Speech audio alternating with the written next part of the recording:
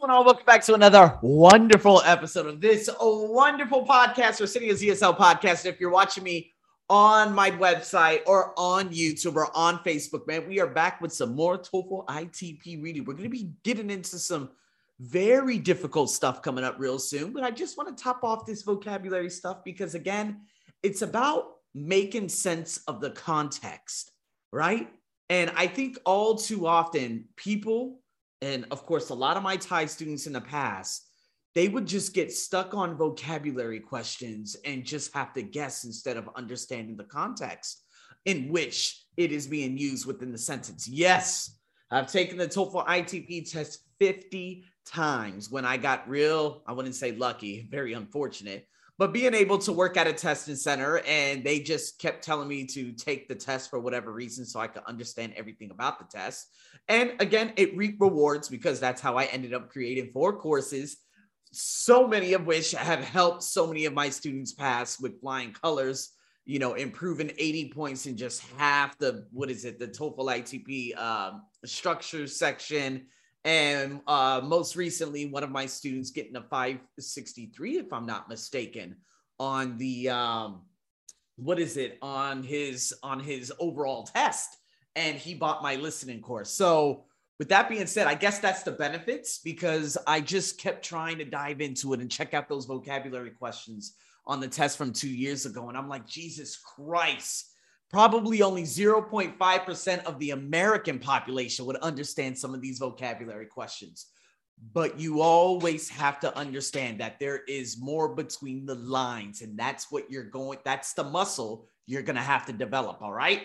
So let's get into this, people. TOEFL ITP reading vocabulary checks and balances, okay? As a matter of fact, this can't be checks and balances. This is actually Black Widow, because it's about the Black Widow. I don't know what happened, but you know what? I have another one called Checks and Balances that's going to be coming up soon. I was like, hold on, Checks and Balances can't be about Black Widow. What the hell's going on here? Okay, so the Black Widow.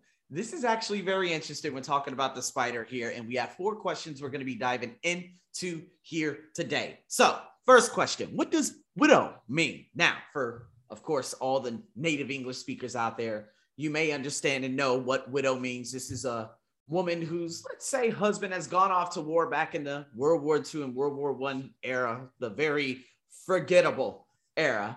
And he ends up dying in war, and she becomes a widow. Husband dies. You know, that's exactly what widow means. So we can kind of understand from background what the context may mean. But if a lot of you out there are like, oh, I still don't know what it means, you know, although it's a spider, but again, still don't know what it means. Well, here we go.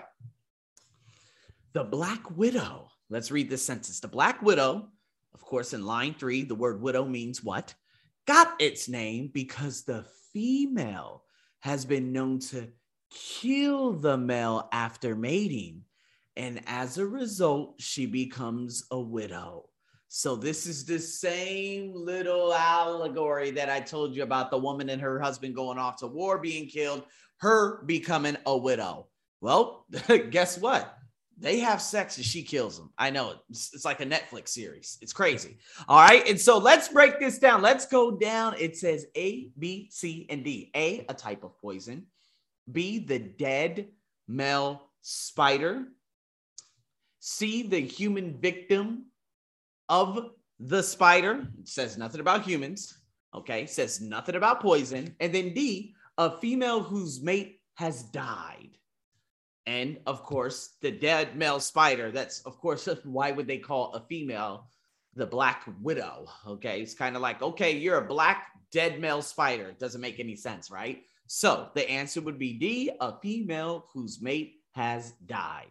All right. And so let's go into the next one. I think my computer's lagging a little bit, but anyways, I think we'll be all right. So which of the following is closest in meaning to globular? I believe that's how you say it. It could be globular, but nonetheless, let's just say globular in line 5. Big word, especially for me. But when I see the word, I look G-L-O-B. If you add an E onto that, globe. And the globe is always circular. It's round. I don't know. Now, obviously, one of the answers are round. So I'm just going to take that into consideration, and I'm going to check out, of course, line 5. So the black widow is rather distinctive in appearance. It has a shiny globular body. So we're talking about the body. And then right after that, it says the size and shape of a pea. If you do not know what a pea is, this is going to make it very difficult for you. If you know what a black widow looks like, you know that she has a circular and round body, right? And so, again, we're not talking about the color of a pea, which is green. We're talking about the shape of the body. So coming back down here, the answer, of course, would be D, as in round. A, earthen? No. B, luminescent? No. We're not talking about anything that brightens up or something that's unearthed or earth. Again, earth, like I said before, we're talking about globe. Globe as in, you probably always see the globes. They're green, brown, and blue. See what I mean? You could be a little bit thrown off, but nonetheless, green in color. We're not talking about the color. We're actually talking about the shape of it. Round is your answer. So let's go to the next one. Number 3. The word ample in line 7 indicates that the spider is, so let's go back up, and we have ample right here. The female is considerably more ample than the male, comma. So after the comma is the context that you have to focus on. I don't know what ample is. Focus. Roughly 4 times larger on the average. That means more ample, meaning probably more bigger, right? So let's check some of the answers. In A, feminine, no. B, larger in size, yes, answer. C, dotted with colors, doesn't say. D, normal, can't be normal if it's 4 times larger in size. There it is. So the last one, number 4. Here we go. Which of the following has the same meaning as the word mortal in line 10? And I actually wrote like for whatever reason, but in line 10. So mortal and immortal. For you video game enthusiasts out there, you may have heard of Diablo. And back in a long time ago when I was a baby, Diablo 2, there was a very famous set called the Immortal Kings. So when we look at what immortal is, it's someone who cannot die. But if you're mortal, it's the opposite. So if we come back up and we try to make context of the sentence, here we go. Let's check this out. I know it's right around here somewhere. I totally probably have lost it. Oh, here we go, right at the end. Bam. All right, so let's check it out. Black widow bites have occasionally resulted in death. Black widow bites equals death, but it is certainly not the norm for black widow bites to be mortal. So again, black widow bites have occasionally resulted in death, but it is certainly not. See, the problem is you're probably thinking the opposite because it says the bites have not resulted in death.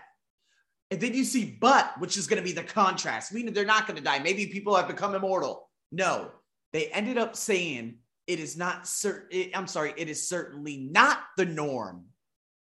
Meaning, yes, black widow bites equal death. So A, deadly is your answer. Painful? No. Poisonous? No. Sickening? No. That is context, which I've been talking about for a hell of a long time already. So with that being said, people, I hope you enjoyed that. We have so many more that are coming up. Remember, I do have courses available. And if you are interested, you make sure you reach out to me. Arsenio's ESL podcast on Instagram. You can find my page. Shout out to the 300 followers that I have on my IG page now. Big shout out to all of you. And with that being said, people, we got a lot more to get to. So stay tuned. Over and out.